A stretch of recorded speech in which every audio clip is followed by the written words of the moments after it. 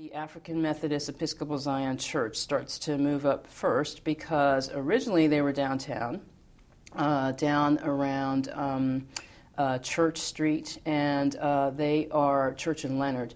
And they are being told that they can't bury people in the burial grounds down in that area any longer, simply because there's a wave of yellow fever epidemics, and they're being held responsible for some of the cause. People, of course, didn't know that it had to do with mosquitoes and stagnant water, etc.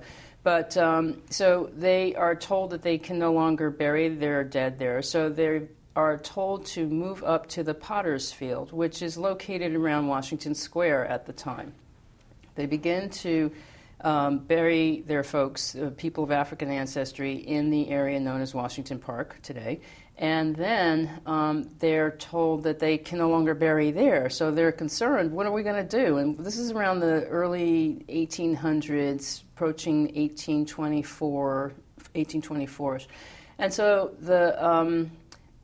they start to look around. The trustees of the church start to look around for some land, and they think, if we go up to 86th Street, the city will never get up there. This is like so far outside the limits, we'll be safe, we can establish ourselves, so let's do that. So they petition for land, they go up, and they eventually buy 6 lots of land. And actually they make these purchases around 1825, 1826.